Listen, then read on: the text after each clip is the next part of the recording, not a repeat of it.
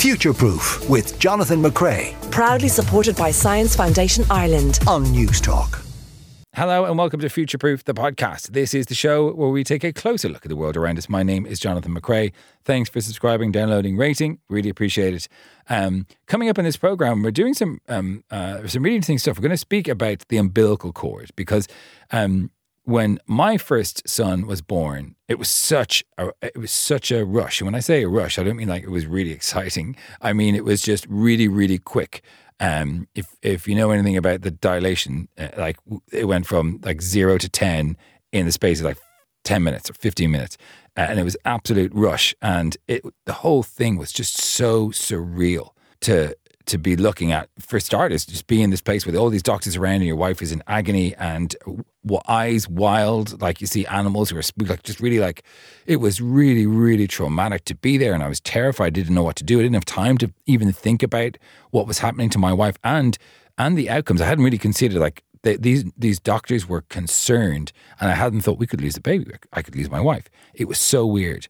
And then the baby comes out and our son Casper came out and he was grey and he didn't make any noise except for a sort of a bleating. And it was so odd, the whole thing. But there's this moment when I was in the delivery room and I was handed this umbilical cord to cut with scissors. And it was such a weird thing to cut the tie between the mother and the child that she'd been carrying for 9 months. And this sort of weird, sort of squidgy yoke, slippery and hard to get a hold of in some ways. And to cut that free and then the baby's whisked away and you're like, what the hell just happened? It's so weird. But that act, that snipping of the umbilical cord, the decision to do that and when to do that, turns out it's quite important. We're going to be speaking to researchers who have looked at how long we should wait before we do that and what the outcomes are. Really, really interesting. We're also going to speak to Assistant Professor Tomás O'Ryan is from Trinity College Dublin. He's been on the programme a couple of times. He does amazing work looking at memories, using mice models and trying to track memories as they're formed, as they're recalled in the brain. He's going to talk to us about his work on engrams and how a recent paper is starting to show how memories get linked to each other. Really, really interesting stuff. A reminder, if you'd like to get in contact with us, it's science@newstalk.com for email or Twitter. We're at newstalkscience. It's time to look back at the week's science news as we do every single week for the last 13 years. Joining us now is Dr. Laura Healy, which I believe is the first time we've called you that in the show. Congratulations on your PhD. How do you feel? Thank you, Jonathan. Yeah, it's been How does it feel? road. Good. Very, very happy. Delighted to finally have the title. Great. And Philip Smyth, science communicator and all-round science TV guy. I'll go with that. Yeah. How are you? Good? I'm good, yeah. I'm glad to be here, John. Laura, let's start with you and seabed mining. This is one of those stories that kind of reminded me of the things that we do that we shouldn't. Yeah, exactly. So luckily, these researchers are actually looking at the impact of something before we actually do it, which is good news. But I'm not so sold that the results that they've generated are actually going to make the changes that we need. So this is about jellyfish who live in the pelagic zone of the sea. The pelagic zone starts about 200 metres below sea level and goes down as deep as 11 kilometres, which is very hard to get my head around. This is where lots of animals live, like tuna, turtles, sharks, whales. And we've only explored 1% of the seafloor. We know more actually about the surface of Mars and Mercury than we do about the seafloor. And yet we're about to start mining it for minerals, silver, gold, cobalt, copper, which have a number of problems with how we currently mine them on land. So these researchers coming from Norway and from the Helmholtz Center for Ocean Research, which is a bit of a mouthful, in Germany, they decided to simulate the impact of deep sea mining vehicles on jellyfish. And so if you imagine these jellyfish live in really nice, peaceful, dark, still environments in the deep ocean. Not much happens. No. They don't have any newspapers or breaking news or anything like that. It's very nice and chill down there. And what this mining equipment is going to do is completely disrupt that. It's going to introduce lots of sediment into their environments. It's going to be noisy. There's probably going to be a lot of light down there. It's going to completely wreak havoc on their current environment.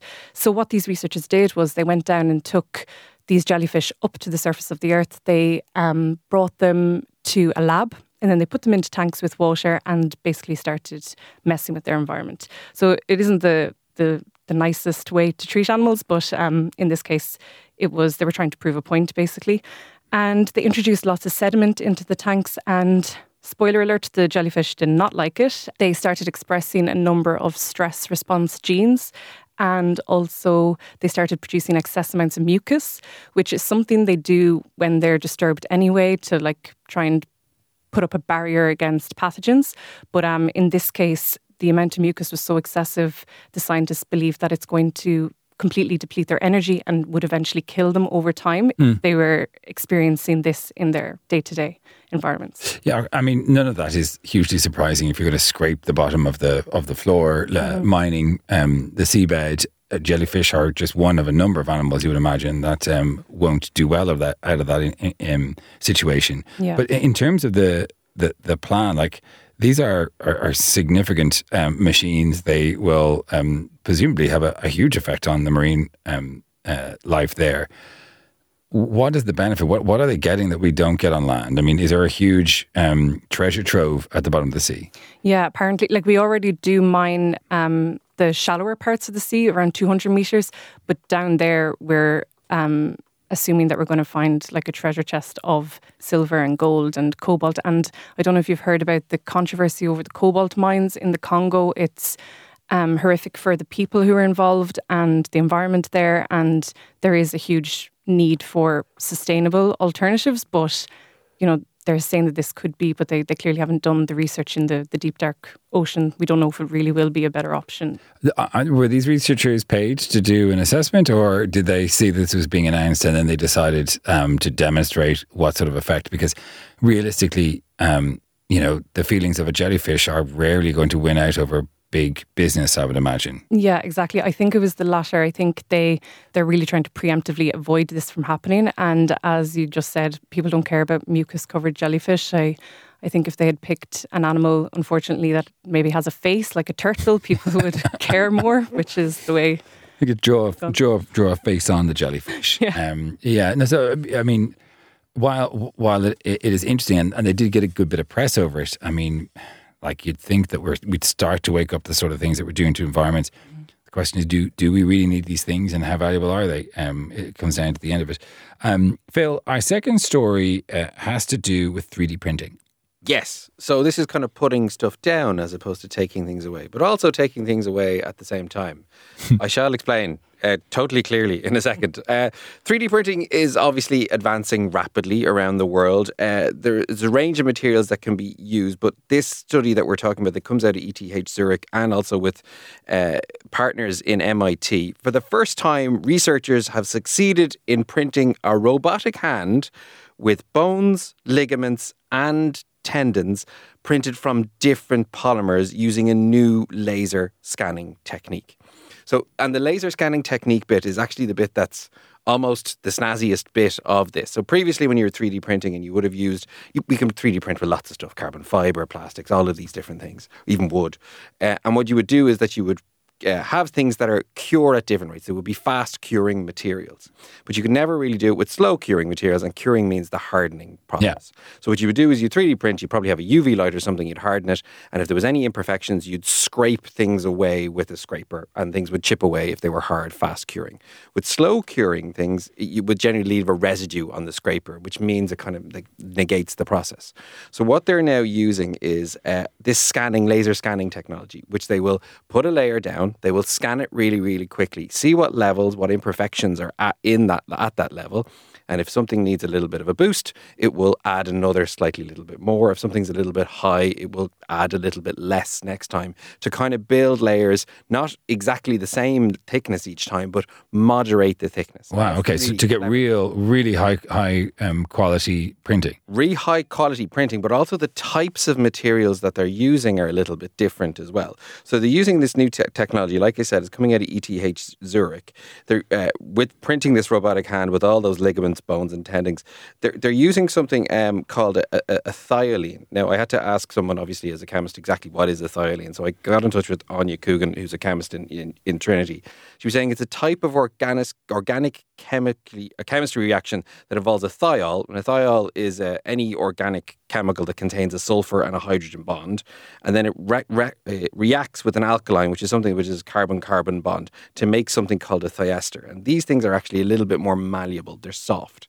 And one of the reasons that this thing is happening, and particularly what the company in MIT, which is a spin-out, is looking at doing, is creating robotic arms or hands that are softer, so they're not built out of metal, they're not built out of stuff that can harm particularly people, or like they even mentioned like a long hook that could like lift you out of it or whatever else. Yeah. But if it's softer, it's safer. So by using this different curing speed and the scanning together, it's safer, but you can do this multi-layered, multi-material kind of stuff print, which means you can do these tendons, which they have done in ETH Zurich, which is really, really interesting because it can all be done at one time in one go. Right. You don't have to like print one bit, then print another bit. It's all together using it. But the scanning bit is the really, really snazzy interest. Very interesting. And of course, you know, what you ideally want to do is biomimicry. You really want to have, you know, strength and yet at the same time that softness that you get from flesh under the fingers and, you know, to improve on bionic hands and make them usable in that way is fantastic. Love to see one of them in action, which presumably will happen soon enough. They have printed a model actually as a demonstration in Zurich as well in Switzerland. So we're going to see what actually comes next, which, you know, they have it in hand. Laura, our third story has to do with caviar. I have to say I love this one. Yeah, it's great. So of all the problems that we're currently facing in the world, this is one that really, really enrages me. It turns out the caviar you've been buying in your weekly shop is counterfeit. Potentially, that's what these researchers found. So this was discovered by conservation scientists from the Leibniz Institute in Germany. All these German institutes have some hard names. And they swapped their white lab coats for fake moustaches and went undercover to these different shops and restaurants across Europe and started buying these products that were labelled as caviar, but they suspected might be something else. So if you don't know, caviar comes from a specific type of fish, the sturgeon. And this has been a protected species in Europe since 1998 due to overfishing for this very reason. It's illegal to catch this fish and it is now only found in certain pockets of the River Danube and the Black Sea. But you can, however, get it from fish farms. Yeah. But people don't want the fish farm stuff. They want the wild caviar. Of course. So while there's a demand for wild caviar, there's going to be a supply, unfortunately. And what these scientists did was they took those samples into a lab. They did some genetic analysis. And what they found was 21% of the products were from these wild sources. So they were illegal caviar. And over 60%, pretty much the bulk of the rest of the products were mislabeled in some way. Either the country of origin was false, some of them came from outside the EU, and then a lot of them were claiming to be wild on the label, but in reality they came from fish farms. So that's not actually illegal, but it is very misleading to the consumer who thinks they're getting this illegal wild product, but they're actually getting fish farm stuff. Oh, I thought you were going to say that half of it wasn't even sturgeon eggs. Well, this is the final group that they found in the products was a number of products were actually not from sturgeon at all. They were from catfish. So it was catfish caviar, which I think would make a great new show on MTV. So the takeaway message here really is just be careful where you get your caviar from. Yeah, it's a note. It's a note to make sure that you are very careful about where you buy your caviar. Mm-hmm. I really, and do you know what? Like, of course it is. I mean, that's what happens with anything that is expensive and luxury. There's always going to be someone providing a knockoff version, and you know, if it's a protected species and we're talking about its progeny, we're talking about its eggs that you want to eat. Like, you're not eating one fish, you're eating potentially 100 of these fish. Like, it's bad. Come on, we should just be regulating it. We should just not be allowing wild caviar anymore. We just don't allow it. Yeah. That doesn't seem to me like a big stretch, is it? I mean, I don't think the populace rising up against me, Philip, if I say, let's just ban wild caviar. Like, I think you'll have a lot of support. I don't think it's going to be the next thing through legislation as an urgent bill. But yeah, let's not have fake caviar. Our final story has to do with erections. Yes. You hit me with that one. I hope you didn't actually. Oh my God. Sorry. Don't. I won't. This is actually, we're talking about space exploration. We're talking about going deep into space. And we also need to understand the physiological responses that we get when we go there. So as if kind of like homesickness, if you had, I suppose, the elevated cancer risk, the thinner bones, all of these things, as if space... Losing height, I believe you can also lose height. You do actually lose height. Well, you actually are slightly taller when you come back because of the compression of gravity hasn't pulled you down as much. But in terms of your bone density as well and how that's all put together, yes, you will be a little bit shorter. But this is the first study of its kind. It's claimed to assess the impact of galactic radiation and weightlessness on male sexual health.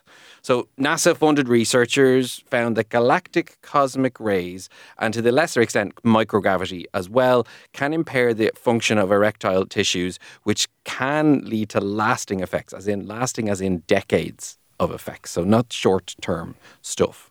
On who?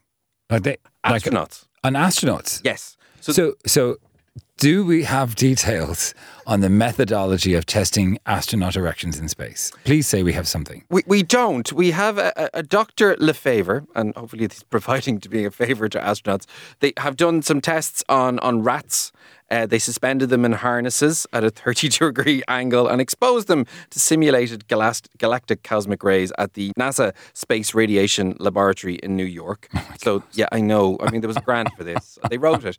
But this is something that we really actually need to look at. And I know this might sound a little bit silly, but there's a renewed focus on deep space explorations. We've got like NASA and major other space agencies are preparing for long-term expeditions. And you have like the more ambitious voyages to Mars. You got the new Artemis program going back to the moon. So people who are on the ISS are kind of shielded by Earth. Earth has this great shield that protects us here, but also the ISS kind of sits in it. So as you go out, you're going to be exposed to these different things. So what they're trying to look at is the exposed, I suppose, gamma rays and X-rays that stream to us from the stars and other heavenly bodies coming towards us.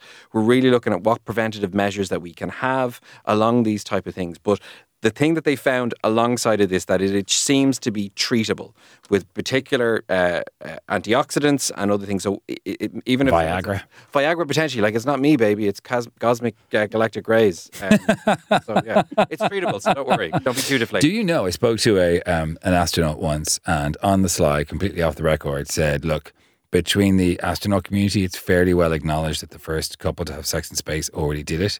Very interesting. Phil Smyth and Dr. Laura Healy, thank you very much for joining us. Okay, on the way, why we should delay clamping the umbilical cord for preterm and newborn babies.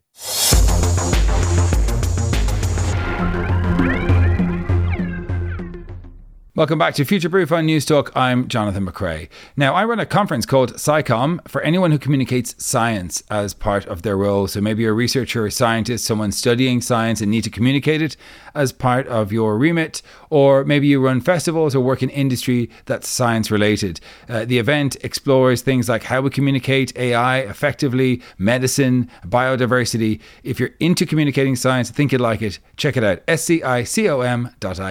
Now, it is a surreal moment when a nurse hands you a scissors and asks you to cut the umbilical cord of your child. In that very moment, creating essentially a new person. But new research suggests that when we cut that cord, can have an impact on the baby's health outcomes. Joining me now to discuss this is Professor Eugene Dempsey. He's Horgan Chair in Neonatology at the Infant Centre at UCC. Welcome to the programme, Gene. Let's start off with some basic anatomy, because when I stopped to think about it, I was like, how does the cord goes into the placenta, the baby's... Just give me the anatomy of what goes on inside the womb, please, before the baby comes out. Okay, yeah, and it's a very important aspect, I guess, to start off with. So in one sense, the placenta serves as the baby's lungs and kidneys, for want of a better description. So there's a communication from the placenta to the baby's umbilicus, so his belly button, and that connection is the umbilical cord.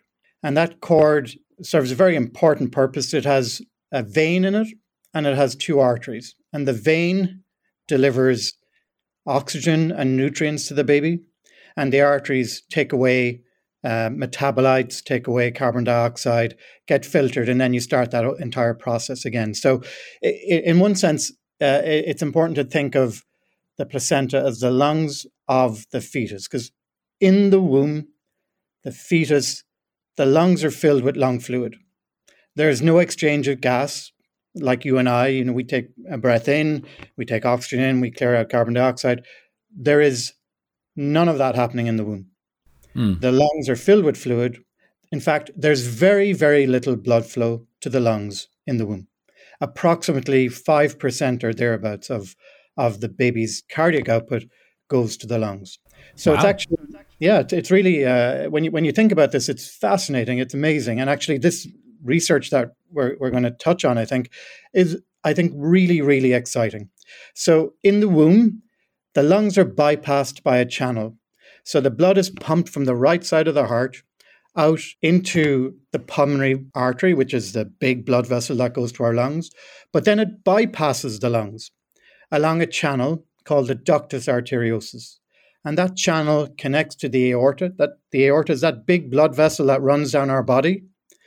And the blood then is diverted from the lungs to the placenta to pick up oxygen. So the umbilical cord is a really, really important part of delivering oxygen from the placenta to the baby. Right. You haven't mentioned food. I thought food came from the placenta. Does it not? Yeah. So there's nutrients delivered from the placenta via the umbilical vein to the baby. And also then products that the baby creates are transferred via the umbilical arteries back to the placenta to be disposed of. So so it has a sort of internal plumbing system, essentially, to get rid of the waste. Yes, exactly. God, it's fascinating, isn't it? We're so beautifully formed in so many ways. Like right from the very beginning, it's just a perfect system in many ways.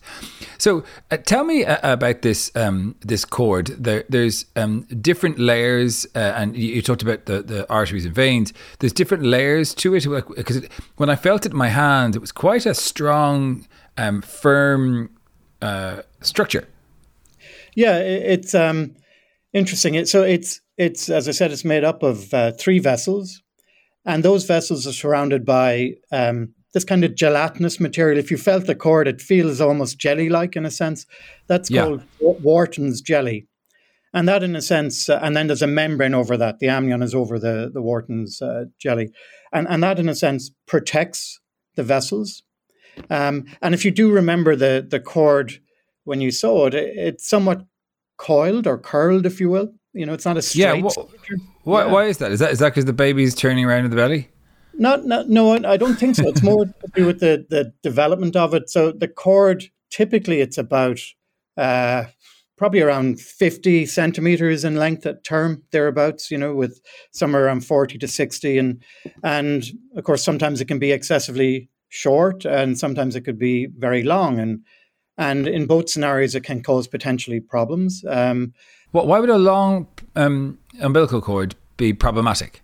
Well, I guess in some senses you have this concept of actually developing a knot in the cord, so you could actually get what's called a true knot in the cord, where the baby actually manages to twist around and actually create a knot in the cord, which can potentially impact on the delivery of oxygen to the baby during labor, or actually in the womb itself.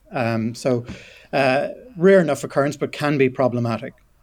And actually, now I'm reflecting on my own birth, not that I remember it, but my mum told me that actually I had the umbilical cord wrapped around my neck. So is that an issue of it being too long, or does that happen regularly enough with a normal sized umbilical cord? I guess the longer it is, the more likely it is to potentially cause those issues. And but it can occur. It's called a nuchal cord. So when it's around the neck, and thankfully we have expert obstetricians and midwives who will manage that when the baby's head is delivered and carefully clamp the cord, or look after the cord. Prior to delivery.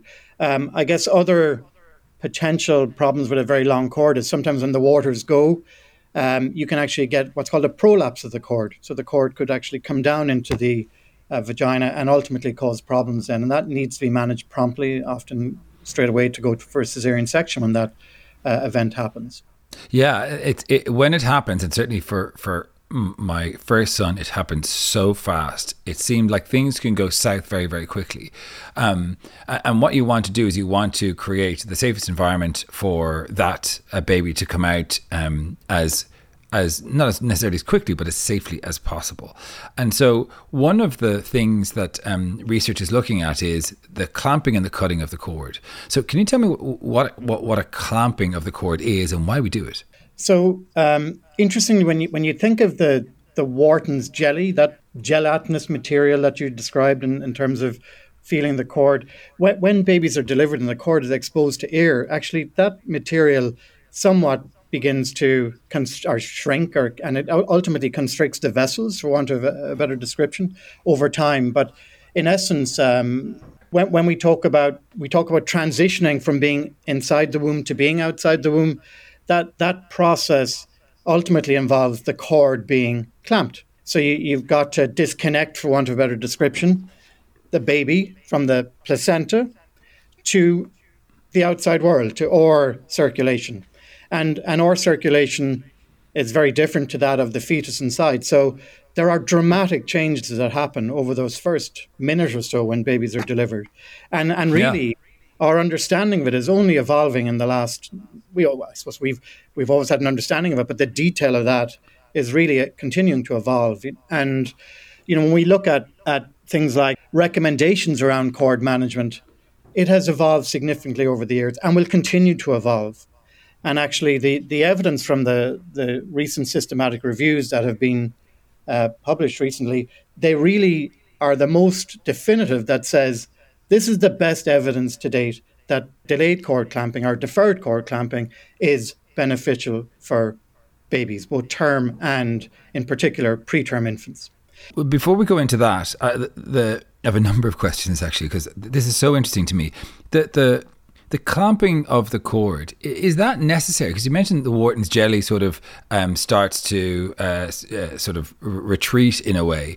Presumably that's because before we had hospitals who could clamp and cut the cord, these newborn babies, the cord would just disintegrate? Or what? Like, why do we need to cut the cord at all or clamp the cord at all? Does the baby not eventually become free anyway? What actually happens if we don't cut the cord? Because 10,000 years ago, they didn't have hospitals and scissors, obviously.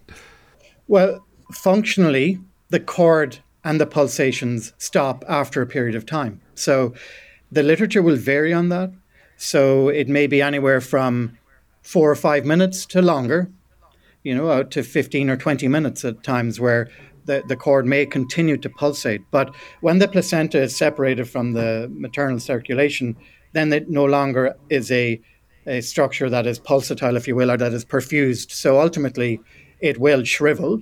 And, you may have heard the term lotus births, where actually people will leave the placenta attached for a period of time. When the placenta comes out, is that all of the attachment to the mother complete? So when the placenta comes out, you have baby attached to the cord and the placenta, and then there's nothing else. Is that and when you say eventually this cord will wither away, I mean, are we talking minutes, hours, days, or weeks? If we just left the baby with the cord, I'm just wondering, from an evolutionary point of view, how we evolved this amazing ability to sort of separate two beings into one naturally and reasonably safely. Yeah, so I guess if you think of the management of the third stage of labour, and that is the baby's delivered and you're ultimately delivering the placenta. So if you were not clamping the cord, you would be delivering the placenta. So you would be putting traction on the cord and ultimately delivering the placenta. And so the baby would remain attached to the placenta via the cord, but the placenta would be exteriorized and away from the mum. Yeah, so okay. It doesn't serve a function anymore in that regard. So I guess previously the management of the third stage of labour was ultimately to clamp the cord and to put traction on the cord that's attached to the placenta still and remove the placenta. And I guess one of the main reasons behind this active stage was to prevent postpartum hemorrhage in the mum. And that, Yes. I think, probably led to the practice of ultimately clamping the cord early, taking the baby away, and then delivering the placenta to avoid postpartum hemorrhage. I see. Okay. So we clamp the cord to speed up that process. And new research is suggesting that delaying that is can have positive impacts depending on the situation. So in terms of preterm infants, does it have a significant effect? What sort of differences are we talking about, and why would we delay the cord? So there have been many studies over the last 20, 30 years addressing the management of delayed versus milking the cord versus immediately clamping the cord. And all of this literature now has been put together into these very large systematic reviews. And so these are what we call individual patient meta-analysis. So you're taking individual patient data and putting them all together and ultimately getting outcome data that addresses really important parameters such as mortality. And the data from this review is staggering. It's really, really exciting. So when we look at all this data, in very simple terms, what it says is for every 40 preterm infants who receive delayed cord clamping instead of immediate cord clamping, one extra baby survives. Wow. Like, that is a staggering figure. Yeah. Okay, there's a confidence interval around that, and that confidence interval is somewhere from 20-something, and these are terms we use called numbers needed to treat, so somewhere from 26 to 140. But the mean is 40. So what we're saying is for every 40 preterm infants who have delayed cord clamping, one baby survives more compared to getting immediate cord clamping. And the basis behind that is, there are many reasons behind it. One of the most interesting things from the review is the fact that fewer babies receive blood transfusions and babies have higher blood counts. So what it's saying is this process results in a placental transfusion to the baby at the time of delivery. Well, a really interesting speaking with you. Professor Eugene Dempsey, Horgan Chair in Neonatology at the Infant Centre at UCC. Thanks very much for joining us. Thank you. Love to get your thoughts on that. You can email us, science@newstalk.com. And if you have memories of cutting the cord, like what was it like? You can email us, science@newstalk.com, or you can tweet us. We're at Newstalk Science. We'll get to all the stories in the podcast.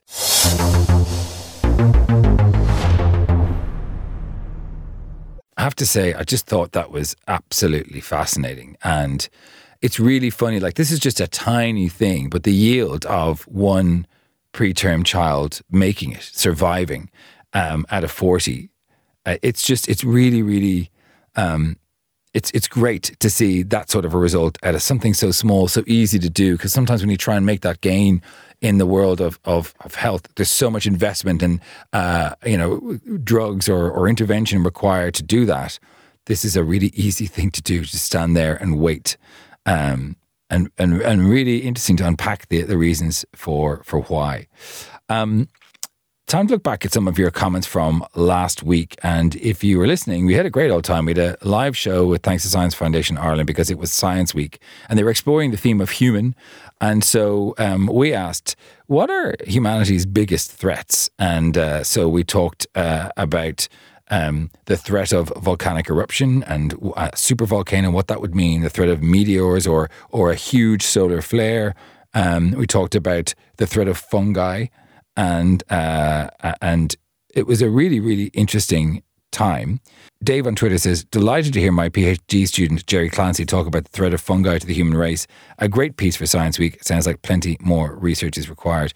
Yeah, Jerry was a real human klaxon for the dangers of fungi. I did not see that coming, I have to say. He was like, we're all going to die. Fungus is going to take us all.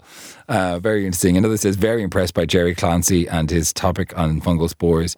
That was Louise on Twitter. Yeah, lots of people love that piece because, And when we pitched this idea of, going into the venue and saying, look, we're going to talk about the end of the human race, everyone said, oh, it's going to be depressing. It wasn't depressing. It was great fun. So listen back to it. We were talking about AI with Robert Ross. We were trying to figure out how much of a threat is that. And he was like, not existential, but maybe societal. Bridget Wicklow says, your AI guest said that he is not overly concerned with it being a bodily threat, but more of a societal one. Yeah. But is a societal threat not a bodily threat at the end of the day? If AI can be used to manipulate the very fabric of the free societies we live in, undermine democracy, sow discord, and make us rethink what we thought was real, then is the next step after that not complete chaos? It is war and death, surely. Well, we really got to a space there with you, Bridget. But I mean, I know what you mean. If society breaks down, maybe it's Lord of the Flies. But I mean, I think there's other things that have to happen for that to happen. But I know what you mean. It is. I think it's a very serious threat, but maybe not in the same way a giant meteor is. Joan in Dublin says, I'm more concerned with just how reliant we are on AI now. If it all crumbles from underneath us, are we not at risk of losing the knowledge we have relied on for centuries without AI? The Egyptians forgot how to build the pyramids, or at least we forgot how to build the pyramids. Are we making ourselves dumber? Well, Joan, I have ChatGPT Plus as a service, and so I got to try the new voice version, and I knew it would be a looking glass moment. I knew when I tried it, it would be a real what the is going on. And I had a conversation with it. I asked my phone who are more guilty of complacency, the scientists that failed to predict the L'Aquila earthquake, or the volcanologists who failed to sufficiently warn the tourists and guides of White Island. And I had this conversation where it weighed up the pros and cons and culpability.